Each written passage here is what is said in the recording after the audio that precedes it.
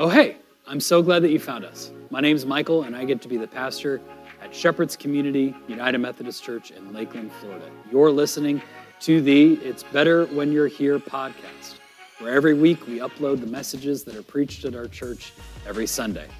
We hope by listening to this, you feel safe, heard, and loved by the God that created you. We hope this message makes an impact in your life. If listening to this makes a difference, reach out to us and connect with us either on social media or on our website, shepherdsumc.com. All right, here's the message. So we get to continue this series called Go and Do, where we're going to take our faith and do something about it. Too often, there's too many Christians in this world that have a faith that they just kind of put behind glass, that it's an identity for them, but they never put it into practice. It's in their Instagram bio, but they don't show it in the world around them.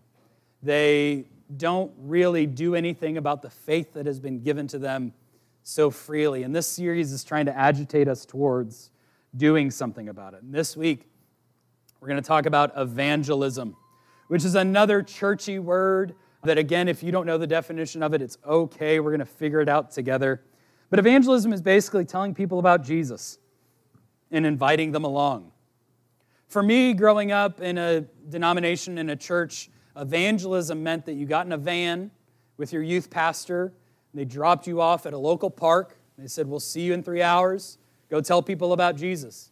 And you'd walk up to strangers and you'd tell them why they were going to go to hell unless they changed the way they lived, not knowing a thing about them, being 14 yourself, a very reliable narrator, right, friends?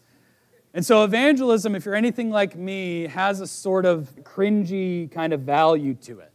It makes me feel small. It makes me feel apprehensive. It makes it difficult for me to really move forward. But today, I think that we need to learn about what evangelism can be. Because, friends, we're not getting out of it. Evangelism is something that we're called to. If we're going to look like Jesus, then we're going to need to act like Jesus. If we're going to say that we're like Jesus, we need to practice evangelism. We need to look like what Jesus called us to, and we don't get out of that. And when we share our faith, we shine a spotlight on Jesus and get to invite others along the journey.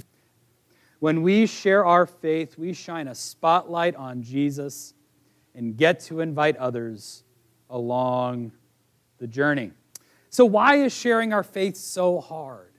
Well, I think there's a couple reasons. One of them is sharing about ourselves is difficult.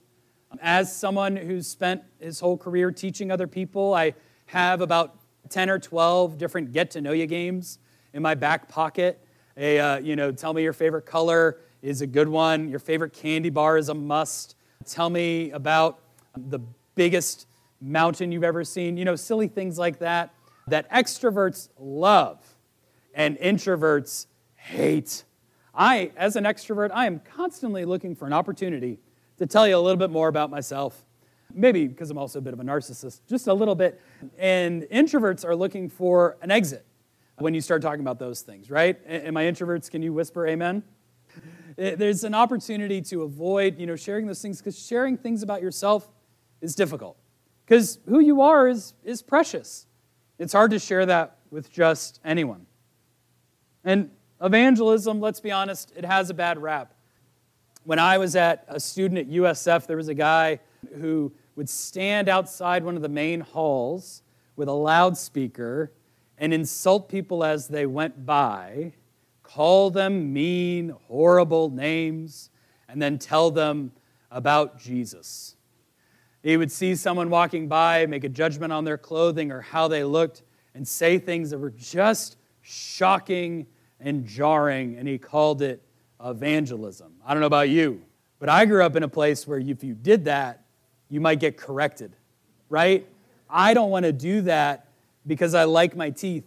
I also don't want to do that because, friends, I'm a Christian. I don't know how to tell you this, but I'm a Christian, and I don't see any value or meaning in shouting mean things to people. And when we think this is evangelism, of course we don't want anything to do with it. And I think also beyond that, it's hard to feel like we have what it takes. How am I going to tell you how to change your life when I know that I struggle as well? How am I going to speak with authority when I know that I have a hard time being a son, being a brother, being a spouse, being a parent? How can I feel like I have what it takes when I feel sometimes like I'm barely carrying on? When we share our faith, we shine a spotlight on Jesus and get to invite others along the journey. So moving on to our passage in Matthew chapter 5, I just want to say if you're looking for a way to learn about Jesus, if you're not a believer in Jesus at all and you're trying to look for just the basics on what Jesus stood for and what it meant, Matthew chapter 5 would be the best chapter for you to read. It's long, but it's kind of like the greatest hits album, right? If you're looking for a way to understand the Beatles, you'll listen to the White Album, but you could also listen to the greatest hits. If you're trying to understand a band, you'd listen to the greatest hits. If you needed to understand Jesus, you'd read Matthew chapter 5. But Jesus is going on here. He's saying things about people that follow him. He's saying that you are the salt of the earth.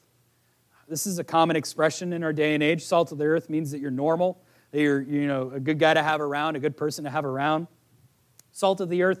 During the time of Jesus, salt was used as a preservative. It was an expensive preservative, but it was often the only way that food could be preserved for longer than, just its normal shelf life.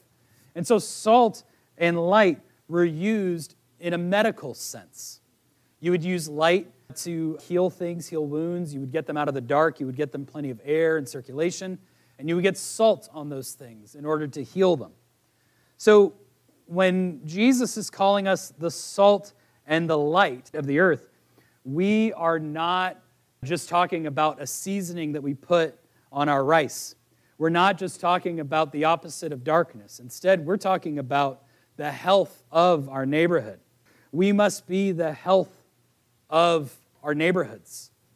If we're going to be like Jesus, if we're going to follow what Jesus says here in Matthew chapter 5, we ourselves must be a force for health in our neighborhoods. If we find out that people in our neighborhoods are having a hard time relating to one another, if there's conflict, if there's marital strife, if there's people struggling with parenting, if there's any of those ills in our neighborhood, if we're going to be like Jesus, that has to be our business. It has to be what we are about.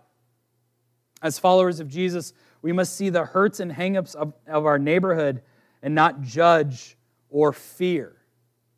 Evangelism must always have a heart of empathetic curiosity. What does it mean to have empathetic curiosity? Well, I think it's so easy for us as human beings to make judgments, isn't it? We see someone we don't know, and we assume we know their whole story. We take them in for just a brief second, and we can understand if they're dangerous or if they're not, if they're friendly or if they're not, if they're good or if they're bad. And that we can't help that in a lot of ways. That's a primate thing. It helped us get to where we are right now. The ones that could recognize a poisonous berry from a mile away lasted a little bit longer. They were like, sweet, berries, awesome. And so we as human beings, we still hold on to that. We make quick judgment calls on the people that we see. And as followers of Jesus, we have to work day and night against that. Because instead of judgment, we have to have curiosity mixed with empathy. When you interact with someone who seems like they're not the kind of person you want to be around, ask yourself the question, how did this happen? Where did they come from?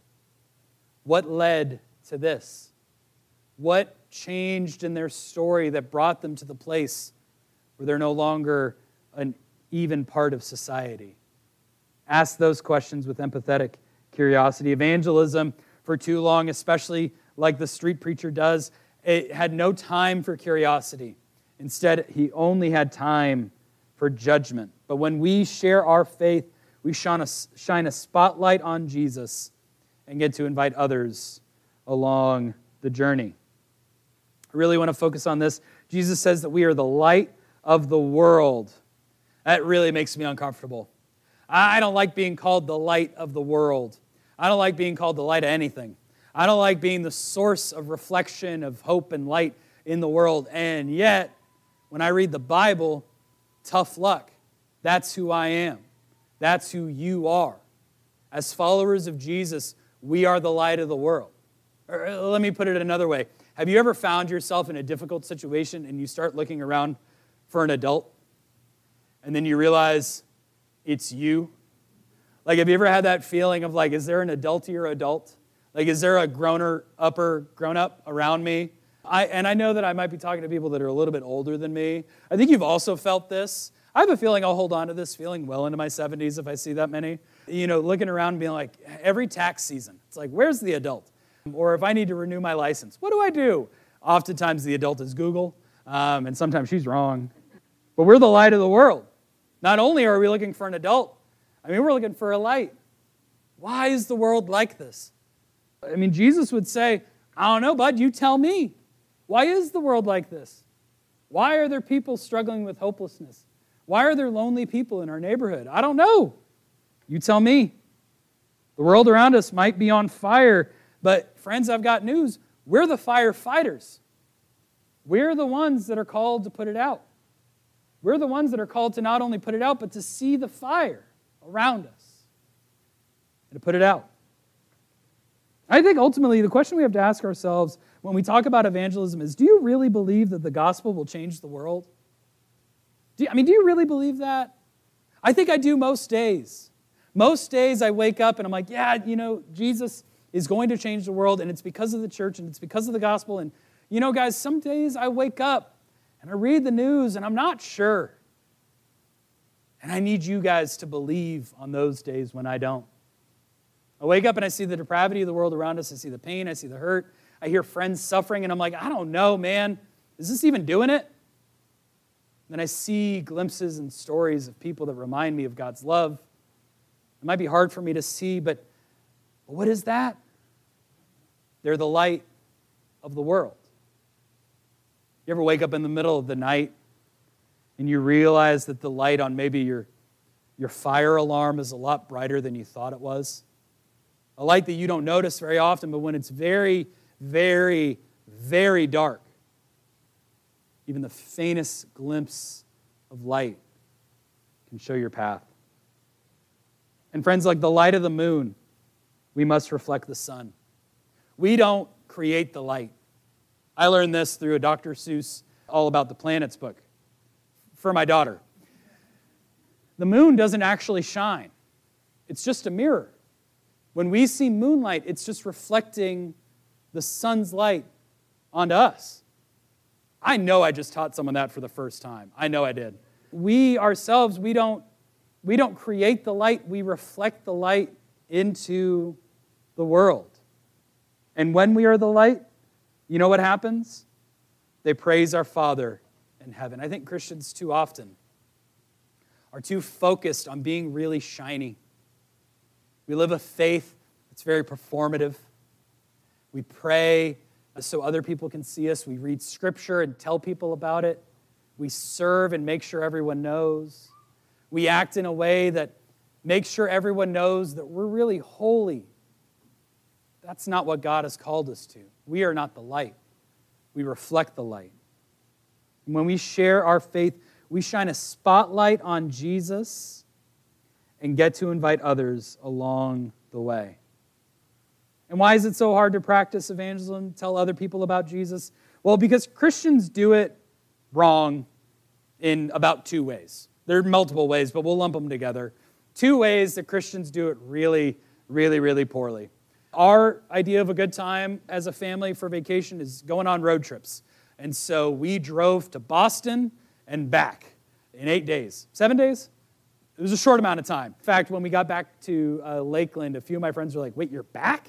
You were in Annapolis like yesterday. And I was like, no, that's how that works. But all along the road, and I saw these signs that we'll see on the screen now. A lot of signs that said, repent. It's not just repent, it's repent with some oomph. And nothing else on there. Just the word repent. From what? When? How? What do I do? Why? I don't know. Should I turn my car around? Because that's what the actual Greek word means, to turn around and change course. But these words, these billboards just say repent, and they don't provide any explanation. It's an opportunity for someone that had $8,000, which is how much these things cost, to spend it in a way that made them feel righteous. That's all it was. Because no one sees this and thinks, you know what, this is what I needed. I knew that I was struggling with long-holding sin, and I needed someone to make me feel just a little bit more guilty. That's all this is supposed to be, to make someone feel guilty. And then there are other ones. I didn't get them, but there's ones I've seen in like South Carolina where there's zombies and Jesus and not a whole lot of explanation. I was like, is that the next season of The Walking Dead? Like, is that what they're trying to do? They're really getting desperate for a plot point. And you see these billboards and you wonder what was going on. And I know what was going on. It's fear. It's a desire to act on that fear. So that's one example, right? The repent sign, the just blanket, unfeeling, uncurious kind of way of doing evangelism. And then there's another way that I think is just as damaging, and that is doing nothing. Never once talking about your faith, never once sharing about Jesus and how Jesus has changed your life, never telling someone else that your faith has made a difference in your life. It's easy for me to laugh about these billboards, to poke fun, to say, oh, I would never. It becomes more difficult when I ask myself, when was the last time I blamed any good thing that I have on the work that Jesus has done in my life? When was the last time I told a friend, I don't know how to do this well, but I know some people who do, and I know a God who loves you? When was the last time that I did that and shared freely? When was the last time that you shared your faith? I have a much easier question for you. When was the last time you recommended something? You better hope I don't find a restaurant that I think you should go to. I'm going to tell you all about it. I'll tell you all about the Joinery. I'll tell you about how I had to stop going to the Joinery because I had so many texts from Super Duper Spot. I could tell that I had a problem, right? I know the people that work there. I feel like Norm when I walk into the Joinery. I love that place. I'll tell you that Good Time, and I've told you this before, I know, Good Time has the best biscuits in Lakeland. You should go there and get a biscuit. It's amazing. I'll tell you, Concord Coffee, who provided our coffee this morning, is the best coffee place you can go. I'll tell you those things because it's easy to tell a friend something that's good. I'll tell you about a band that I love. I'll tell you about a restaurant that I love, a coffee shop that I love. I'll tell you about something that might make your day a little bit better. Friends, what if we looked at Jesus in the same way? What if we could recommend a life after the teachings of Jesus Christ like we would great biscuits? Not with the kind of condemnation that is so readily apparent in the American church today, but instead as an open invitation. If we're ever going to reclaim evangelism, we must first be convinced that Jesus is up to something. We have to be convinced that Jesus is at work in our own lives, let alone the lives around us. A few months ago, we had a potluck here at the church. And as I'm wont to do whenever I've got some nervous energy and it's not too hot out before an event here at church, I'll go to the garden and pull weeds. If you can't do anything, do something. And that's why I pull weeds when I'm a little anxious or whatever. And while I was out there, I saw a young family and a very big dog running around the property. And the mom was like, I'm sorry, my dog's here, he's crazy. I'm like, it's fine. I don't care. We have 10 acres. Use them all.